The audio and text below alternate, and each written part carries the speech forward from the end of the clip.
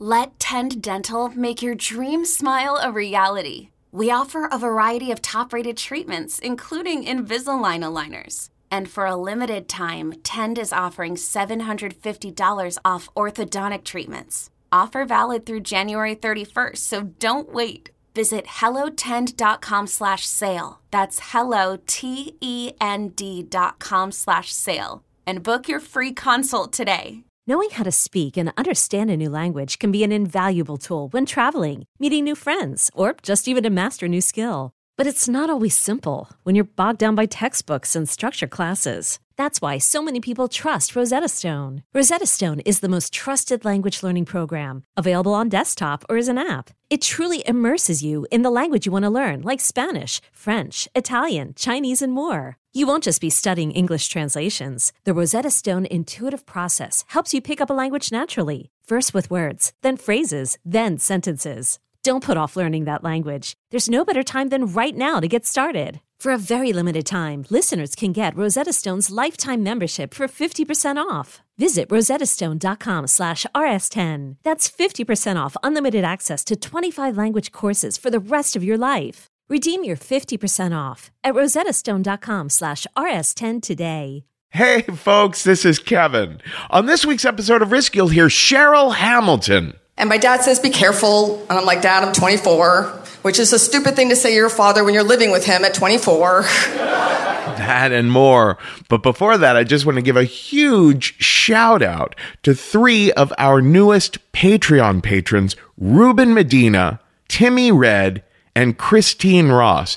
Thank you guys so much. We are so appreciative to our Patreon patrons. We give a shout out every time someone gives $25 a month or more. You know, JC Cassis, the producer of Risk, and I recorded a little check-in that we posted on the Patreon about a month back. And several fans wrote in to say they were absolutely shocked to learn from that conversation how in need of money we are at Risk right now to keep the show running. We're an independent business. We're not part of one of those big corporate networks with a big budget for producing podcasts. Right now, we have 931 patrons, giving us a total of $4,564 a month. And that's a huge, huge help to us. But remember, that only adds up to about $50,000 per year. And while that number is amazing, that's only really, a little more than enough to cover one person's annual salary. And we have over 20 people on our staff now. We have to keep the show going with other income sources, like the live shows and advertisements on the podcast. But advertisers come and go, often very quickly. And it's not possible for us to do more than a couple live shows per month because they take so much work to do. That's why support from our fans via Patreon is the best way for us to have a reliable income source every month that doesn't require us to take on additional expenses and work. When you're a Risk Patreon supporter, you get access to an incredible amount of exclusive bonus Risk content that's only available to Patreon supporters. So right now, we have this goal of getting to 1,000 Patreon supporters and 5,000 in donations per month. If we hit that goal by November 15th, I'll make a silly song to celebrate it and put the song on the podcast. I can even give you a shout out by name in the song if you want. Just email me at kevin@risk-show.com to let me know. So head on over to patreon.com/risk and become a patron for as little as $1 a month or $5 or $10 a month, whatever. And as soon as we hit our goals of 1,000 patrons a month and a total of $5,000 per month, I'll make that silly song and put it on the podcast. That's patreon.com/risk. Now here's the show. Whoa, whoa, whoa!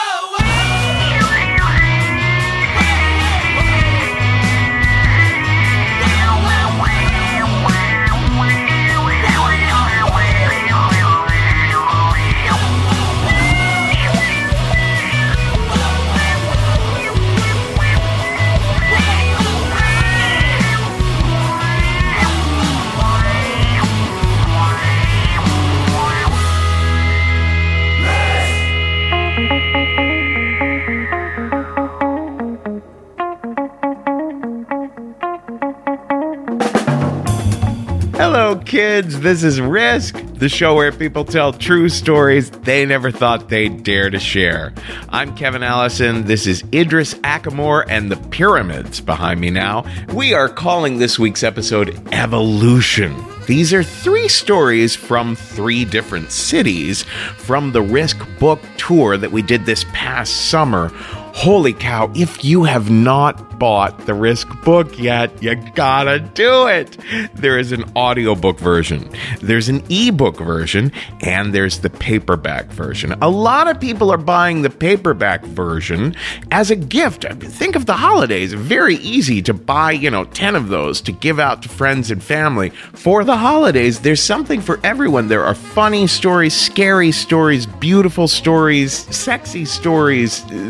The book is just filled with surprises. What you come to expect from the podcast, except that the stories have been reworked. 6 of them have never been heard anywhere else before. And there's the Q&As with the authors. Go get the book and get lots of copies for your friends and family. Oh, and really do review the Risk book on Amazon, because that helps. That really helps when there's lots of good reviews for a book there on Amazon. That really helps establish its reputation.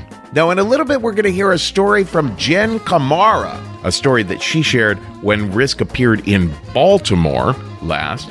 But before that, another story from Christopher Hoffman.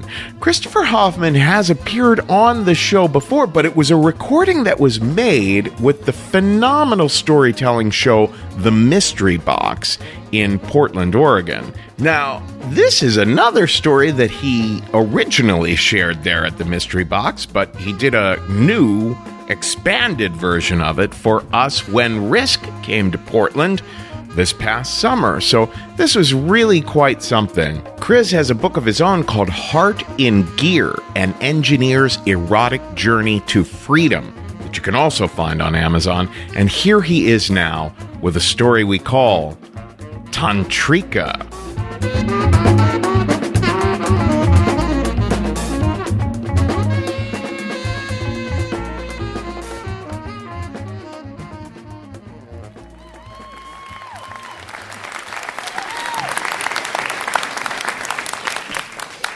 At 32, I still had not figured out how to do emotions. So I married a woman who actually didn't care about emotions.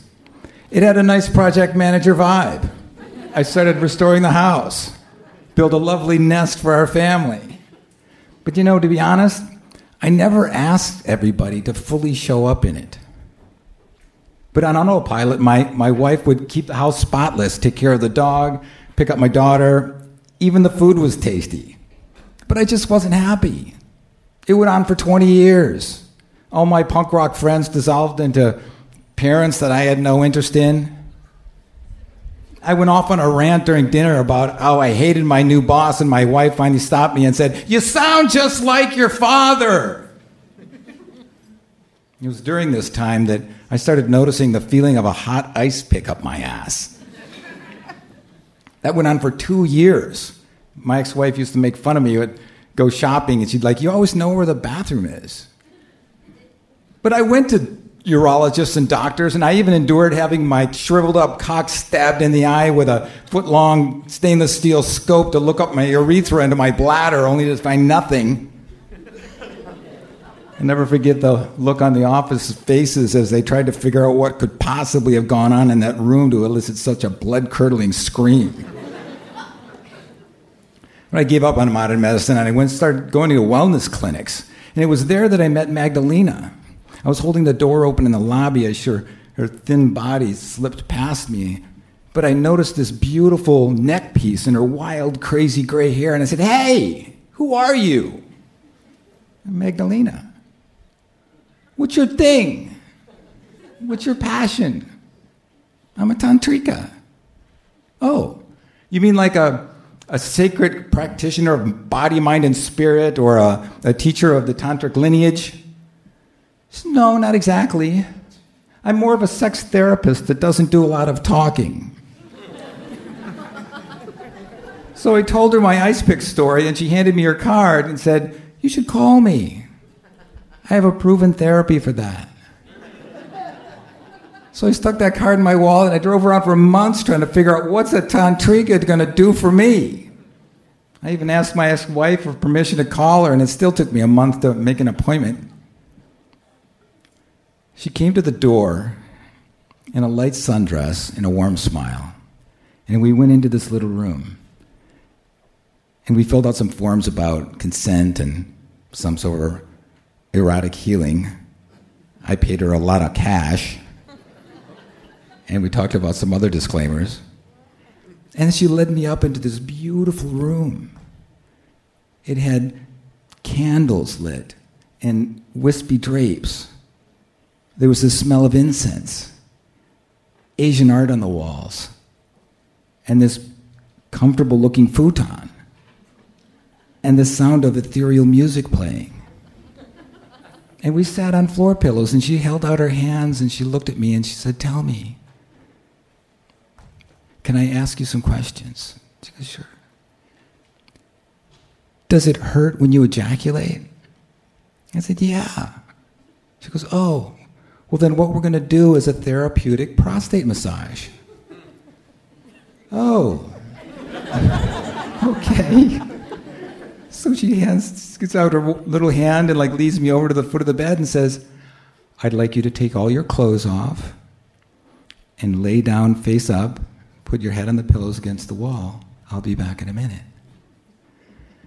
So I'm taking off my clothes and I realize, shit, the last time I had an encounter with my prostate was in that little room with that hairy beast of a doctor, me in that gown open in the back, and he bends me over the examination table. I could hear the snap of gloves and then that rattle of the Vaseline can, and without too much ceremony, 2 fingers go up my ass and probed around in there for what felt like an inordinate amount of time. Until I looked back and I said, "What in the fuck are you doing back there?" Or he said, "Hey, I don't feel anything abnormal." Hands me a box of Kleenex. So I'm like,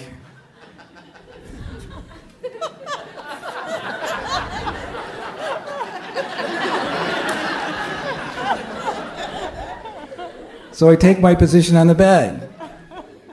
Magdalena comes in. She makes her way up, kneels down between my widened legs. And she says, "Okay, Chris, you're the client and I'm the practitioner. I'm going to lead you through a therapeutic prostate massage. You're going to listen to my instructions. But at no point are you to touch me or direct any energy towards me. Do you understand?" "Yeah." Phew, what a relief. Because during my marriage, I'm always the one pushing for it. I'm always the one asking for sex, even though I'm in this crushing, anxious feeling of performance anxiety. But with Magdalena, what I saw was this beautiful woman in her power. I was trying to relax, but at the same time, I had this primal urge to run out of the room screaming. She started the procedure by running her hands around my chest. And then she laid my arms out on both sides on soft pillows. And then, so gently, she ran her fingers all the way down my arms. And then whisked her fingers off the ends of my hands, like casting off some unwanted spirits. She did the same thing around my waist, all the way down my legs, casting off my feet. And then she settled back and looked down at my flaccid cock and said, "May I touch you there?" "Okay." So she dips her fingers into a bowl of warm oil and brings her fingers into contact with my cock, and in the most gentle touching, like stroking a baby rabbit,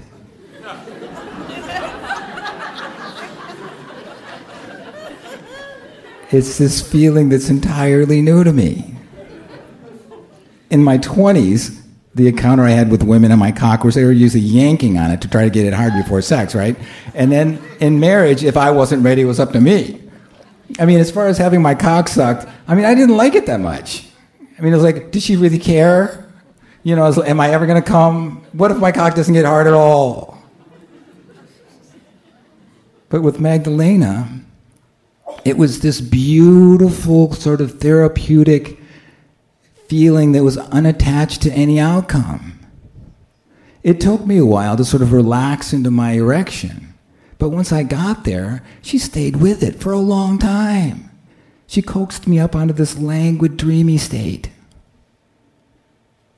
At one point, she leaned forward and took the length of my cock in her folded hands as if in prayer.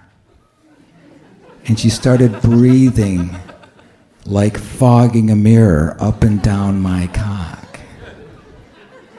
And every time she got to the head, I started imagining what it would feel like for her lips to kiss the end of it, to feel that erotic connection in the state that my cock was in.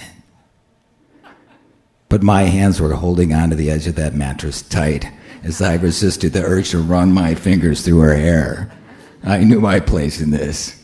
Don't disturb where this is going. So she finally opened her eyes and wrapped both hands around my hard cock and slid all the way down to my pelvis and out across and whisked her hands away. Oh. Then she said, I'm going to put my fingers inside you now.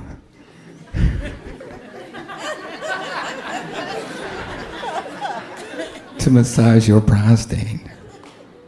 I need you to listen carefully to my instructions. You will feel some pain. So as I breathed out, she stuck her finger inside me up to the first knuckle. And the music in the room got noticeably more loud.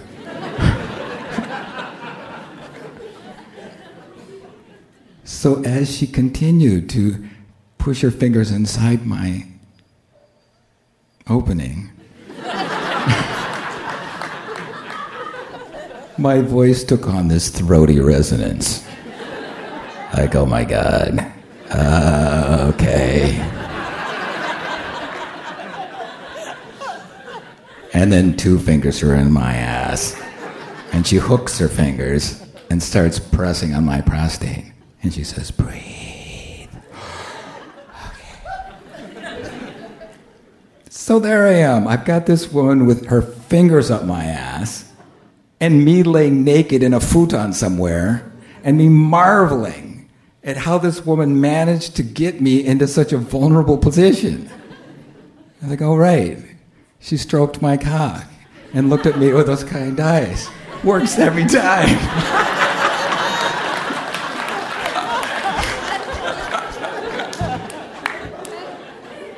But my judgment really started to get a hold of me, and I'm saying, who the hell does she think she is?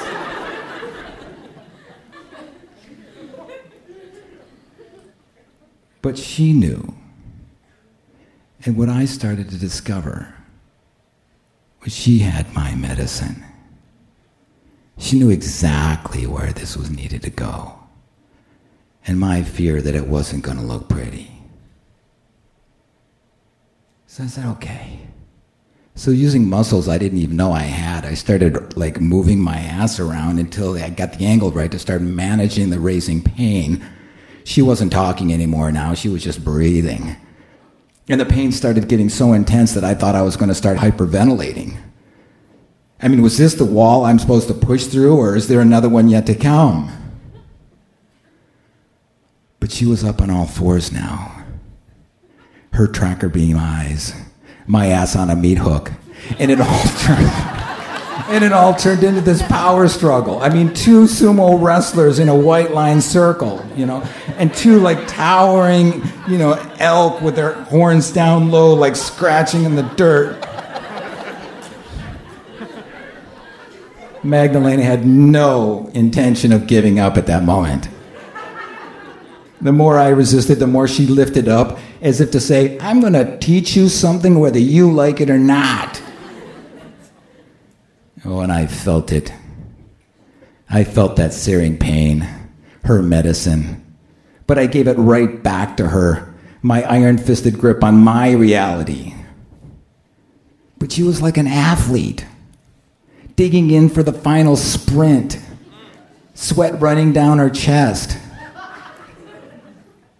And the dynamic between the battle being waged and the soft breasts of her chest was all I could do to fight against her.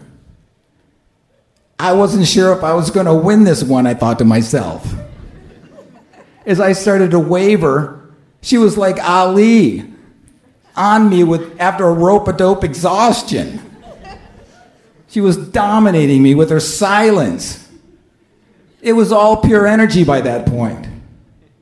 The silent crack of her whip, the poke of her lion taper's prod, until my submission started to take over. And like a dynamite demolition of a Las Vegas hotel, my entire ego started to implode on itself. And I yelled, yeah!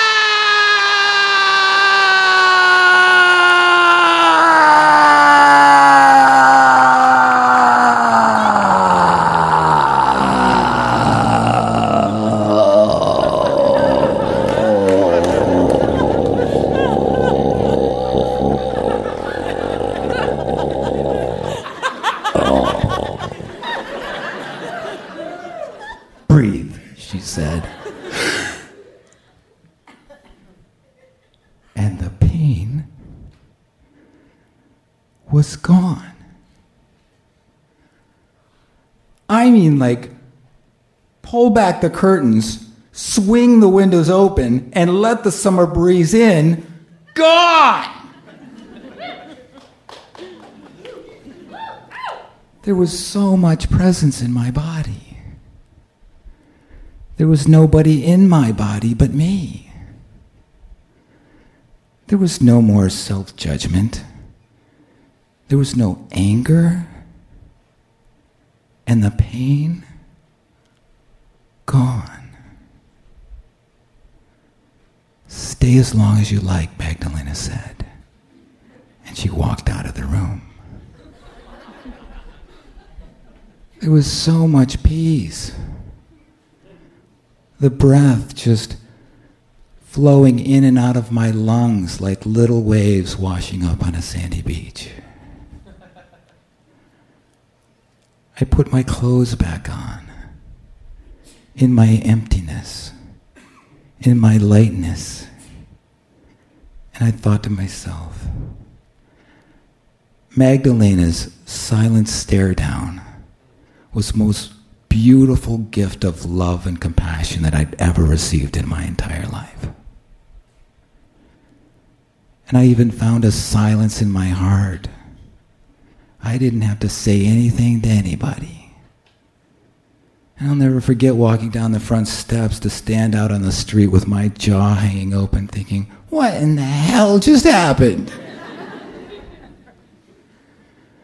But it's been over the last 10 years that I've come to realize that it's not the words that we use to fight for what we want.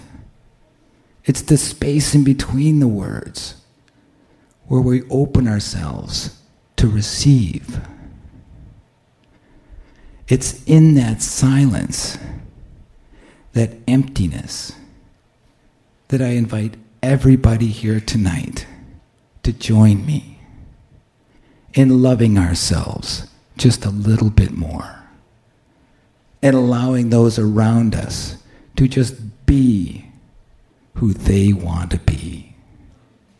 Thank you.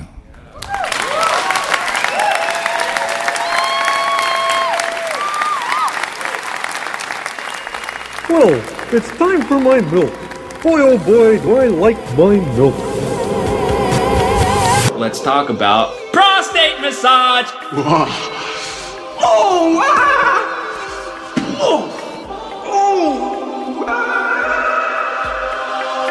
Somebody please touch my prostate in my butthole. That would be very nice, so I can have a prostate orgasm. Yeah, I made this funny sound that I don't know where it came from. It was like, yeah!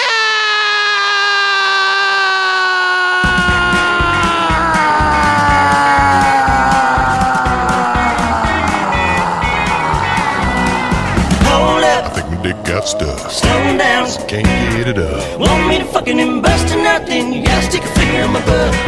You gotta stick a finger in my butt.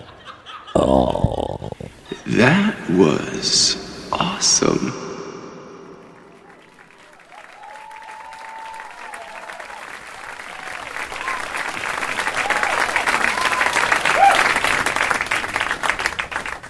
I realized how serious things were because of the cat. I was visiting my mom for the weekend, like I normally do, and we're talking before bed, and she says, look, he's out there, he's watching me. I was like, who's watching you? The neighbor, he's watching me, he's outside. So I look outside, expecting to see a 70-year-old black man, and I see a cat. So I was like, Mama, there's a cat outside. She's like, no, it's the neighbor, he's been watching me. He's been doing witchcraft and transforming into a cat so he could watch me.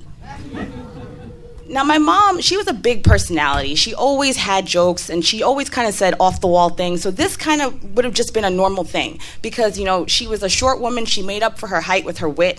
And, I would just laugh at this any other time. But 5 years before this point, my father had passed away, and she had become really, really, really paranoid and fixated on the neighbor. And she'd start saying, the neighbor, he's just so nosy. Why is he always paying attention to me? Why is he always just in my business? And she would talk about him all the time. Like, the conversation would start about, like, how's work? And then she's like, that neighbor, he keeps coming over here. And now she's talking about the neighbor transforming into a cat. So I was a little bit concerned, but I was like, you know what? She's still doing her day-to-day, so I'm not going to be too concerned. Over the course of the next few months, I noticed other things that were changing. I'd call home and the phone wouldn't work, and she'd call me back a couple days later and say, I had to change the phone because the neighbor, he got into the phone. And I was like, okay. I'd come home and try my keys. My keys wouldn't work. And she said, I had to change the locks because I know he's going to figure out how to get into the house. I'd come home and she has this state-of-the-art security system, and she's like, I have to monitor all four corners of this place because the neighbor, he's that cat and he's walking around, so I have to make sure that I can see what he's doing.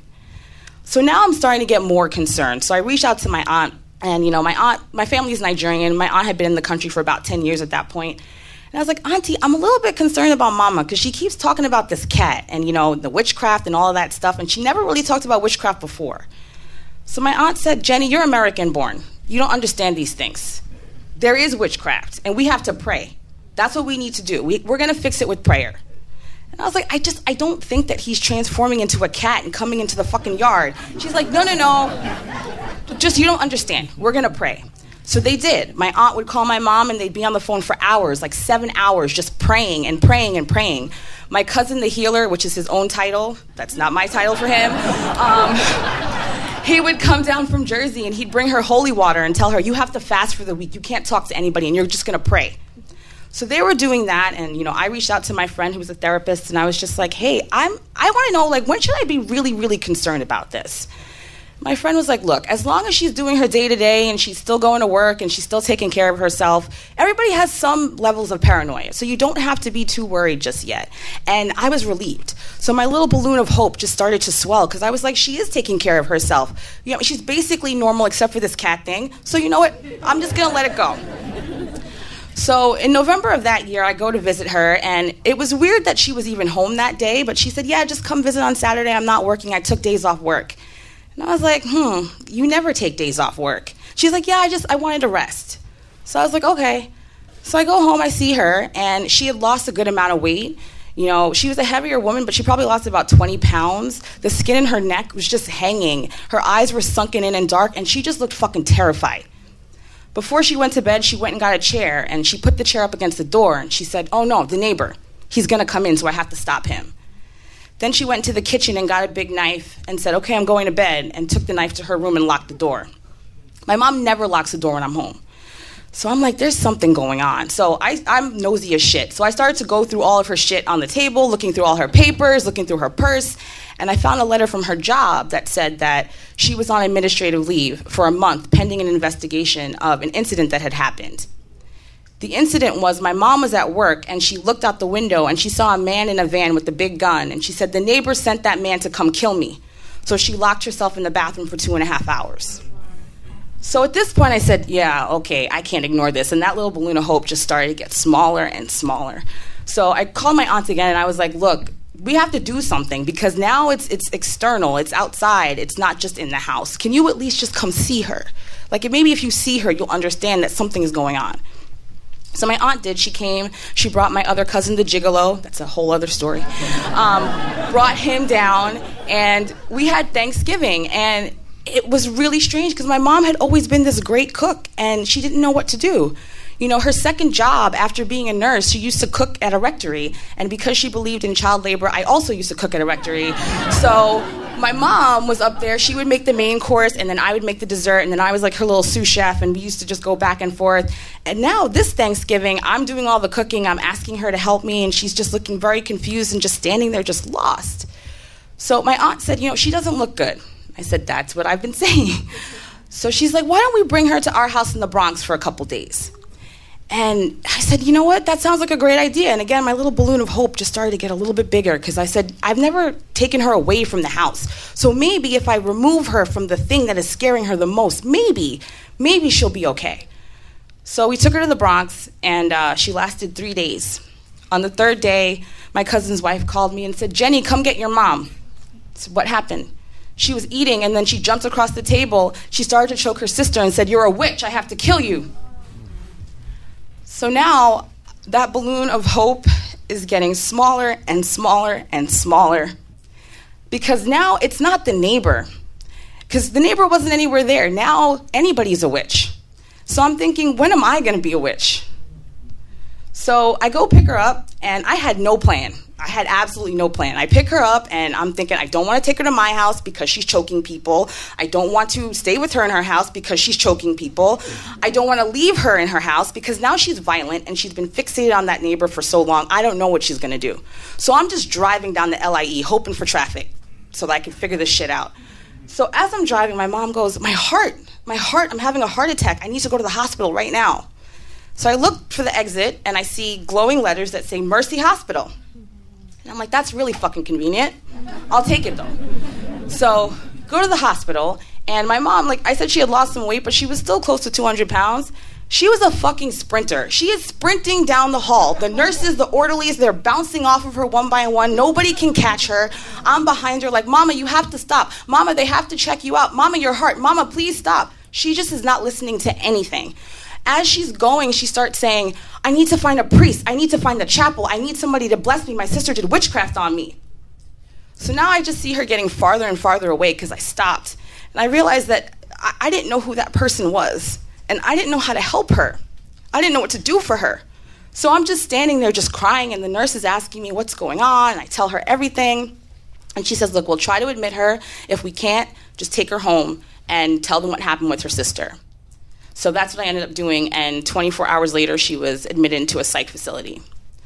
Now, over the course of the month, I was working with the doctors, and, you know, they were asking me all of these questions. Did I notice anything growing up? Did I see anything? And I was like, no. You know, she said some random things. She was sad sometimes, but I didn't really notice anything. But as we were talking about it more and more, I realized that there were signs. But, you know, mental illness is just not a thing, especially in the Black and the African community. It's not a real thing. So I was like, oh, she's just being dramatic. Oh, she's just a little sad. It's not a big issue at all. So they told me that my mom was diagnosed with psychosis, with paranoid delusions, and severe depression. And the trigger was my dad's sudden passing. She never dealt with the death, and then it manifested into all of those things.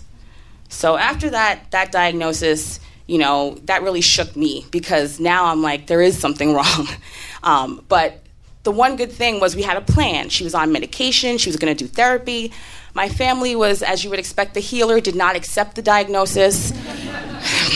He would tell her, don't take your medication, don't go to the doctor. So I just kind of distanced myself from him and from the rest of my family because they just didn't want to deal with it. Now, after 2 years, my mom was hit with another big blow. I noticed that her comprehension was not that great, her memory wasn't that great, and I thought maybe it's just a medication. So I take her to the doctor, and they say, she has early onset dementia. So now this diagnosis was much more difficult because I realized that I was going to lose this person. You know, now she's talking about this cat, which I could talk about that cat all day. But now I'm not going to be able to talk to her about the cat because she's not even going to know what the cat is. She's not going to know who I am. So I had this sense of loss, and then I had this sense of fear because I realized I'm just going to be alone. Like, both of my parents are going to be gone, and it's going to be just me. So after this diagnosis, you know, my family, they were just kind of like, well, you know, we'll just deal with it. Just give her more vitamins. Give her B12. And I was like, fine, I'll give her B12. Maybe that'll slow things down. But I did notice that things were not good, and I saw her fading away over the course of 2 years. You know, she couldn't drive to places. She'd have to call the police for them to escort her back home because she didn't know how to get home. You know, she started only showering on one day because she was very preoccupied with saving money. And she said, I can only shower on Sunday because I'm going to church, and, you know, God wants a clean body. Okay. The last thing was I found out that she was eating rotten food. And I was home with her for a month, and I saw her get this pot out of the kitchen, and I had been cooking for her, so I was very confused as to where that pot came from. And she said, oh, I cooked this soup before. And I opened it, and it was just rotten chicken. And she said, no, I need to finish it. And I said, no, Mama, it's rotten. She's like, no, I have to finish it. So I'm fighting with my mom in the kitchen over this pot, and I ended up taking a can of Raid and spraying it in the pot, and that was what stopped her from eating that chicken. Now, the thing that scared me the most in that moment was that I didn't know how long she had been doing that for, because I didn't live with her. So after this, I realized she had to be in a nursing home, and 6 months later, I did have her admitted into the home. My family was not happy about it, but I said, please just come see her. Maybe if you see her, you'll see why she has to be here. So they came for Mother's Day, and as you would expect, the healer was praying with her and telling her, don't worry, you're going to go home. Everything is going to be fine. I'm going to heal you. I'm going to fix you. You're going to be 100%. You're going to go home. So I hear him saying this, and I'm getting more and more agitated because this is the second nursing home my mom had been in. You know, she kept trying to leave. So they put her in one that had a locked dementia ward. So she had actually been okay in this one. She had built up a whole story about how she owned the nursing home and she worked with the nurses, so she would be with them with their little shift, helping them out. She had a little boyfriend named Michael. He's 90. They used to put their trays together so that they could eat, and she would say, he's not my boyfriend, but I'm like, Mom, every time I come here, Michael's in your room, so I think that he is. So she was, you know, kind of okay, and I just didn't want her to get agitated and start thinking about going home. So I start to, you know, tell my cousin, don't say that, and then we start going back and forth, and I see him start to shake, and like the veins in his neck just start to throb, and he was like, it's your fault that she's this way. It's your fault because you didn't have faith and you didn't believe. He could have smacked me across the face, because that's what it felt like. And, I mean, I blacked out at that point, and there was a lot of fuck you and get the fuck out, and you can walk your fucking ass home. There was a lot of that. And, you know, I had just about had it with him. But I think about that moment every time I go and I see my mom, and I think about how mad I was at that time. But when I was thinking about this, I think I was also upset at myself in that moment, because a part of me did think that maybe if I was there for her a little bit more, I could have been more helpful. You know, and I know that there's nothing I could have done about the dementia. You know, she did have signs of mental decline before and all of that stuff, but a part of me is like, you know, when my dad died, I left. You know, my friends helped me through my grief, and I was all she had, and I left her. So I do think about that. You know, when I see her today, I always look forward to those moments where I do get to see her personality, and I see her chubby cheeks just light up, and she says something that doesn't make any sense at all, but she thinks it's the funniest thing. But the thing that kills me the most is that she's never going to really understand how sorry I am that I couldn't have been there for her when she needed me. Thank you.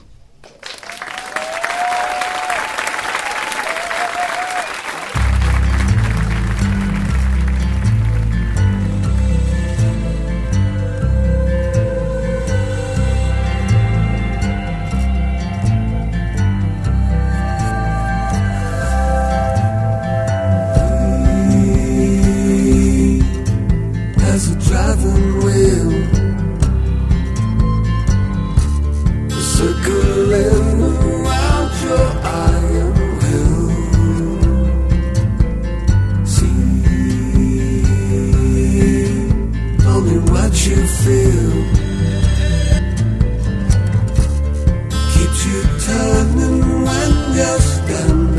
you.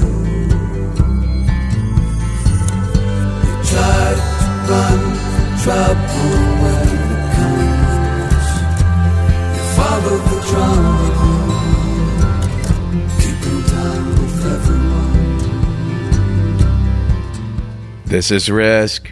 This is Beck behind me now, and we just heard from Jen Kamara. Before that, a little interstitial by our episode editor, Jeff Barr. Our final story on this week's episode comes to us from, oh my gosh, such an important person in the storytelling community. Cheryl Hamilton directs Mass Mouth. That's a Boston-based nonprofit that promotes the art of storytelling. She also curates the TV show Stories from the Stage, and she teaches storytelling. You got to look her up at CherylHamilton.com. Here she is now at the Risk Live show that we last did in Washington, D.C. This is a story about sexual assault, among other things, and it's a story we call Fork Fight.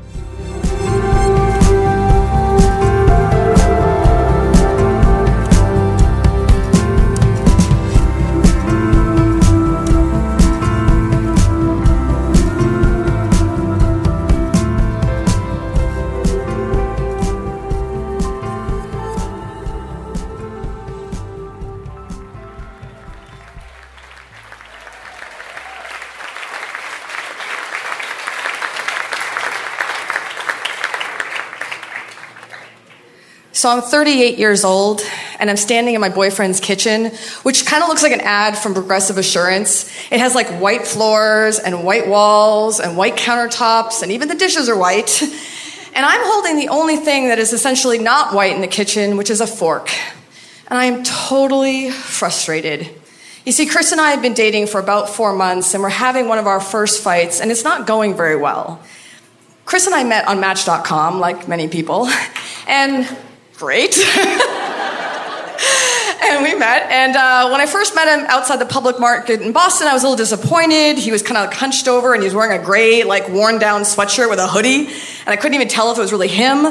But when we got inside, because he was cold and we warmed up, he pulled his hoodie off. I thought, wow, he actually looks like his photos for a change.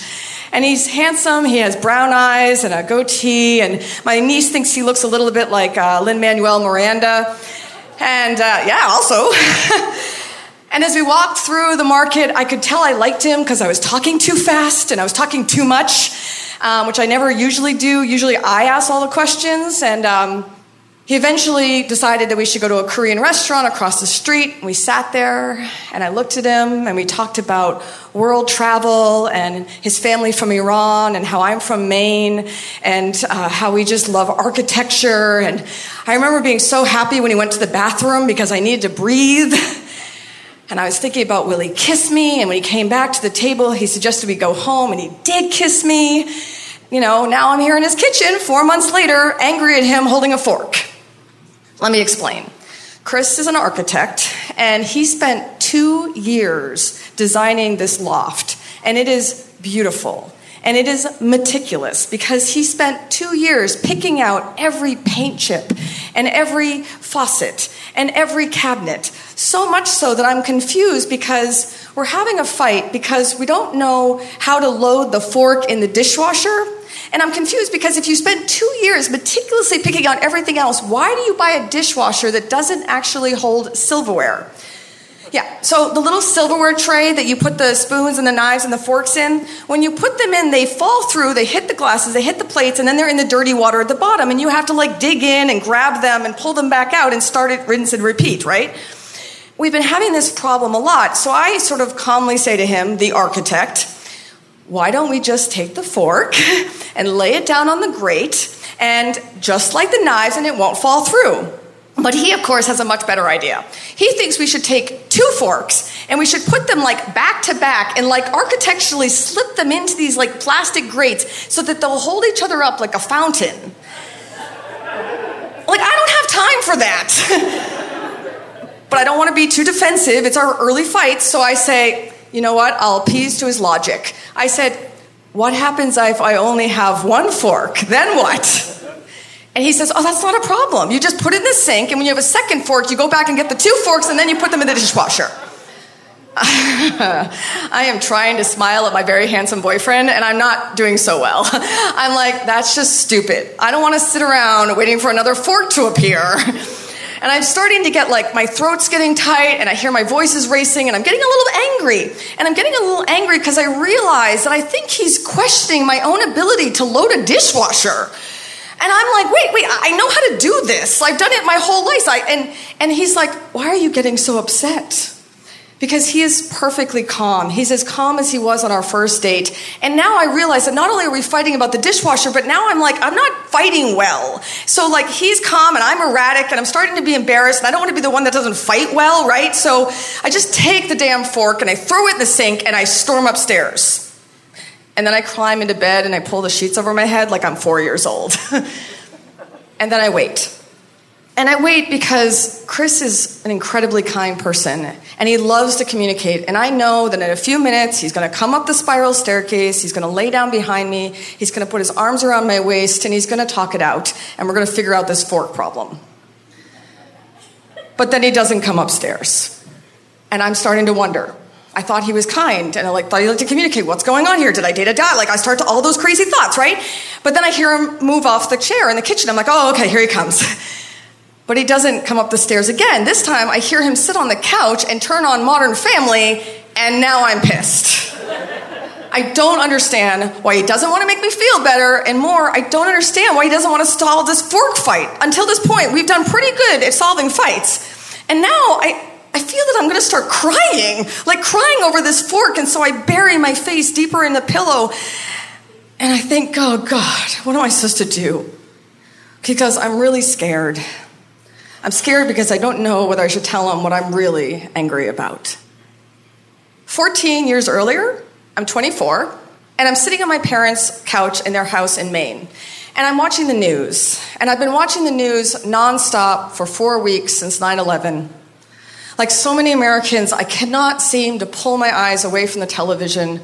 I'm following every story of every family looking for a loved one. I'm watching those EMTs and the firefighters run into the buildings rather than away. I just am stuck on this chair like I have been every night. But it's starting to not feel healthy. It probably wasn't healthy like 2 weeks ago, but it's a Friday night. I have got to get off this couch. So I remember that there's a band playing at the bottom of the hill at this local dive bar. And I'm like, you know what, Cheryl? Blues music, ironically, always cheers you up. So I turn off the television. I say to my mom, you know what? I'm just going to go hear some music. And she says, have a good time, honey. And my dad says, be careful. And I'm like, Dad, I'm 24, which is a stupid thing to say to your father when you're living with him at 24. And I walk outside, and it is this beautiful October evening. The air is crisp. I don't need a jacket. It feels good. And I'm like, I don't want to drive. You know what? I can practically see the bar. So I walk down the hill, past the Denny's and the post office and the grocery store. And when I make it to the corner, I turn and I can see the big glass windows and the band inside. And it looks like everybody else in my hometown has also finally gotten off the couch because the room is jammed with people. And the band actually sounds better than I expected for Maine. It's true. And when I walk in the door, it suddenly occurs to me, oh God, shit, I'm going to run into somebody from high school, and that is the last thing I want. I don't want to say why I'm living with my parents, and I don't want to talk to anybody. I came here to escape. So I open the door, and I find myself near the back, holding onto the wall until I find a stool next to the bathroom. And I order a drink, and I listen to the music. And about 5 minutes later, this really handsome guy walks out of the bathroom. He's like blonde with blue eyes and those beautiful broad shoulders. And he looks like every guy I never dated in high school. I was the president of the choir and the French club. Yeah. And as he walks by, I'm not that same person anymore, and I have confidence, so I kind of smile at him, and he smiles at me. And it doesn't take him long to find the empty place next to me in the bar. And I quickly introduce myself, and he says his name is Tom. And about 15 minutes later, we're out on that dance floor dancing. And suddenly, New York and the television and CNN and everything feels so far away, and I feel so free. And it actually starts to feel like a high school reunion because everybody's smiling and laughing and cheering and clapping. And when the bartender calls last call, there's like this collective groan in the crowd, like we've just, ruined our evening. And in the crowd, dancing with me is a girl that I actually recognize from Red Lobster. She and I used to waitress together. And we talk about how that job sucks so much and that you should never actually eat at Red Lobster. Unless you want the cheesy rolls, those are pretty good. But everything else, don't eat it. And she and I are dancing, and she pipes up and says, wait. I mean, there's another club in town. And she really does mean that. One other club in my hometown.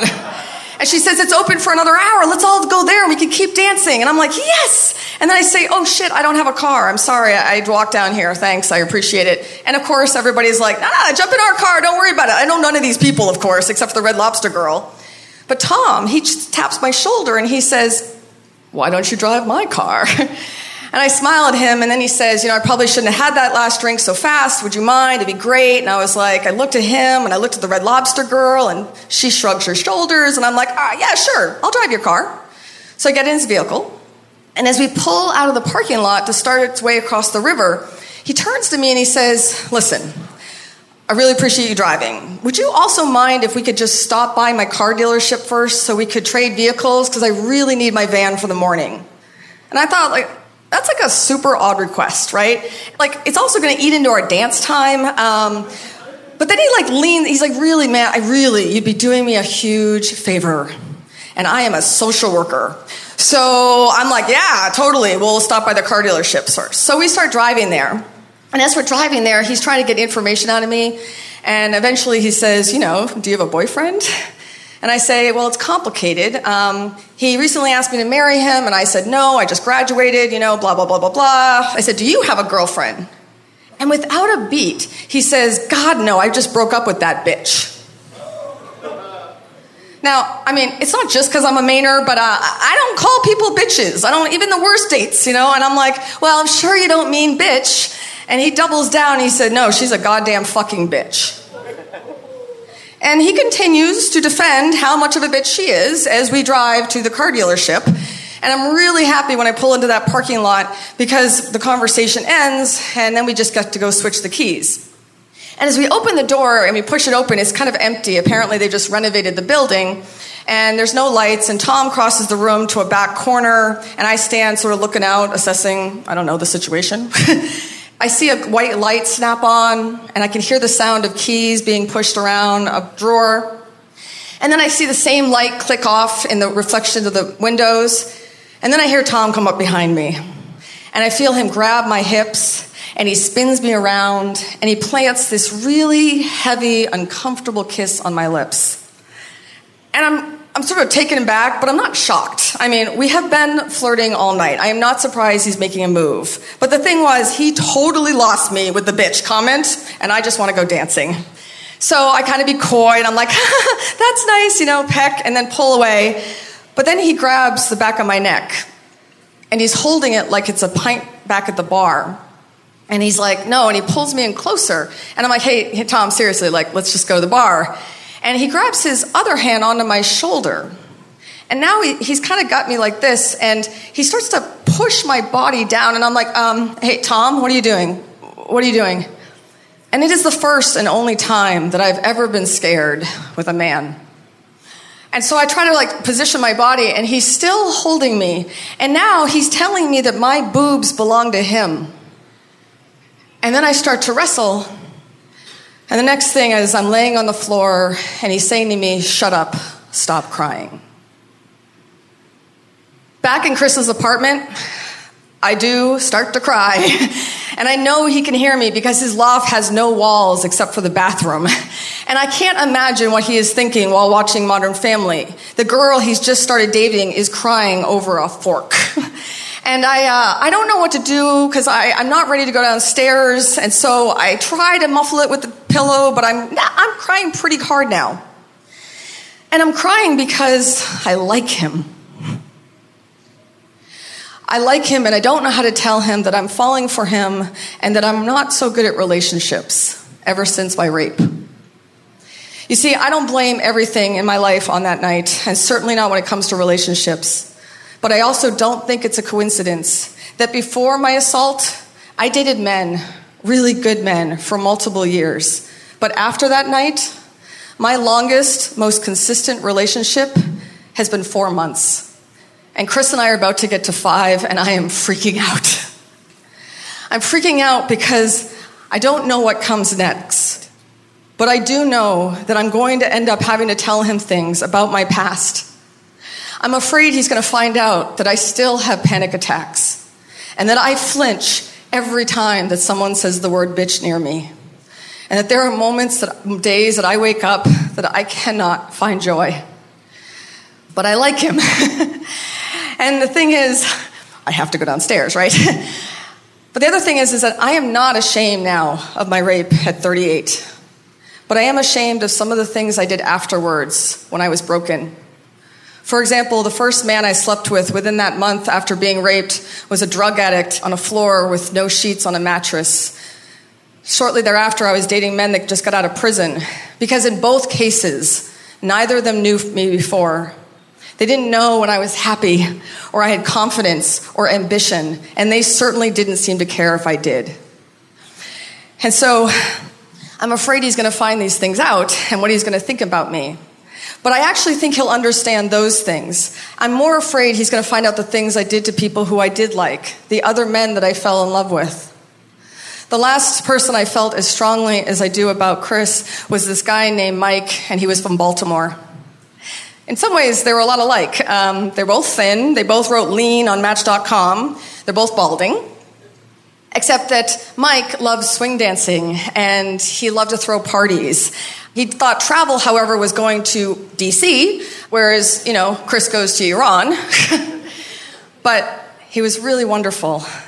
And the closer we got, the more he started to figure out, and the more I started to freak out, like I am with Chris.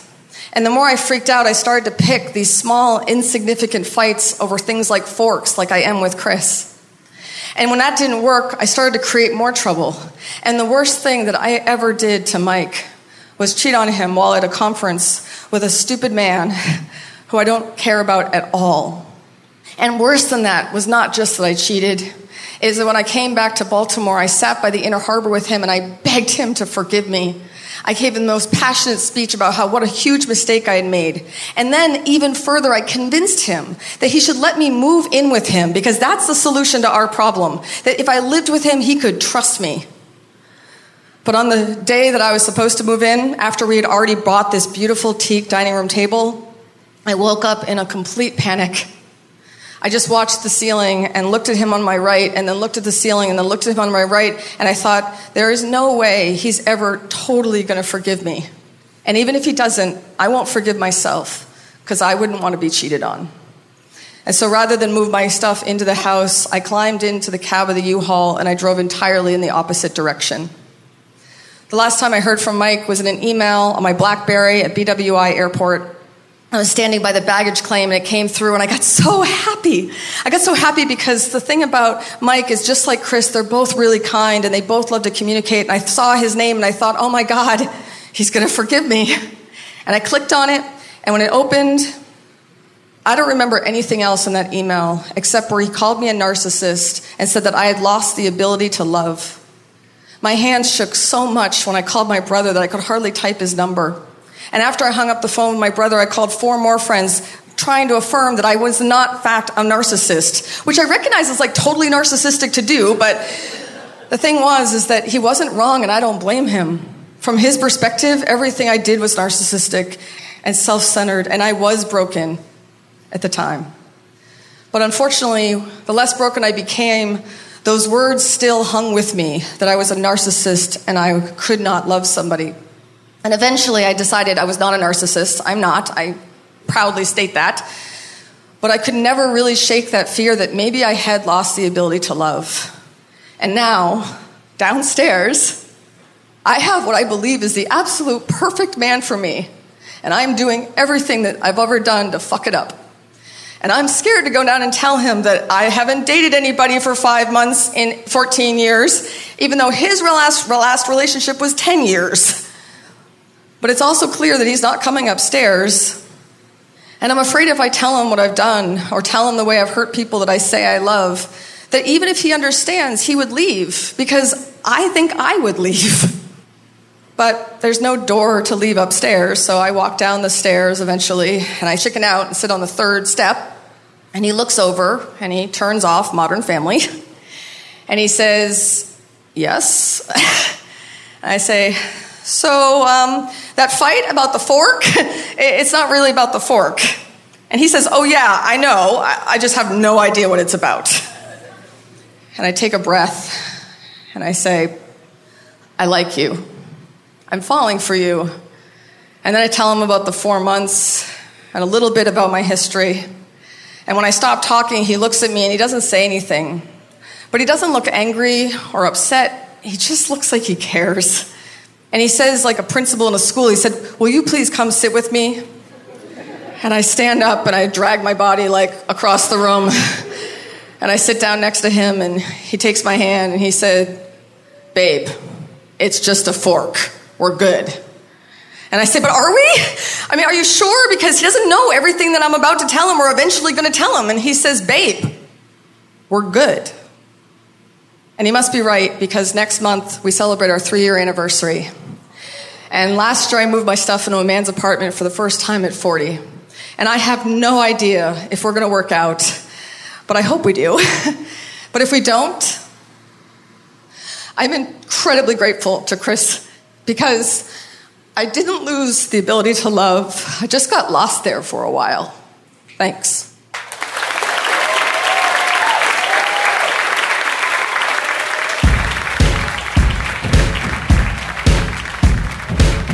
I am fine with running, long as it's my direction. Don't try to show me the way. Right time in the right place is all I ever wanted. Never thought I'd see this day. Ain't nowhere to go, but I'm nowhere to go, but leave my fears in the dust. You know I've had enough. Here I go.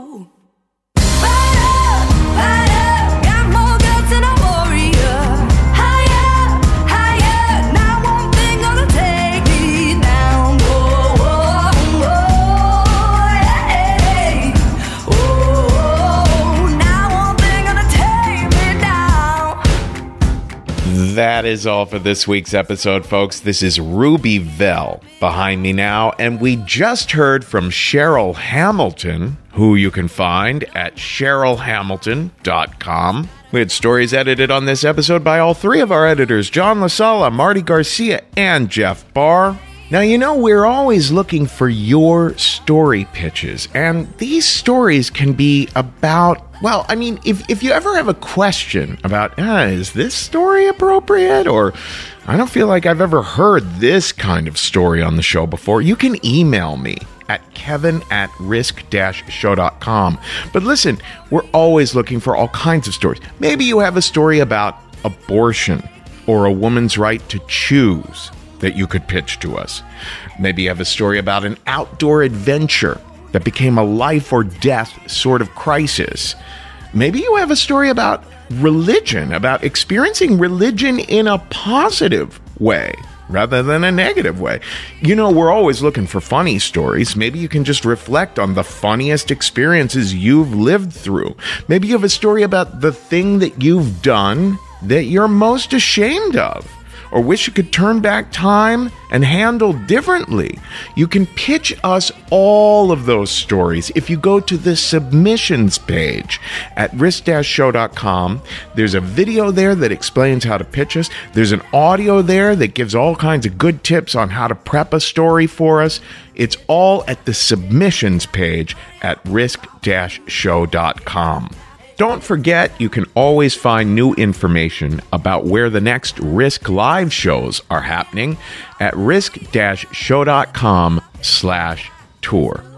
And if you want to learn anything about the storytelling training that we also do, that is all at thestorystudio.org. Folks, today's the day. Take a risk.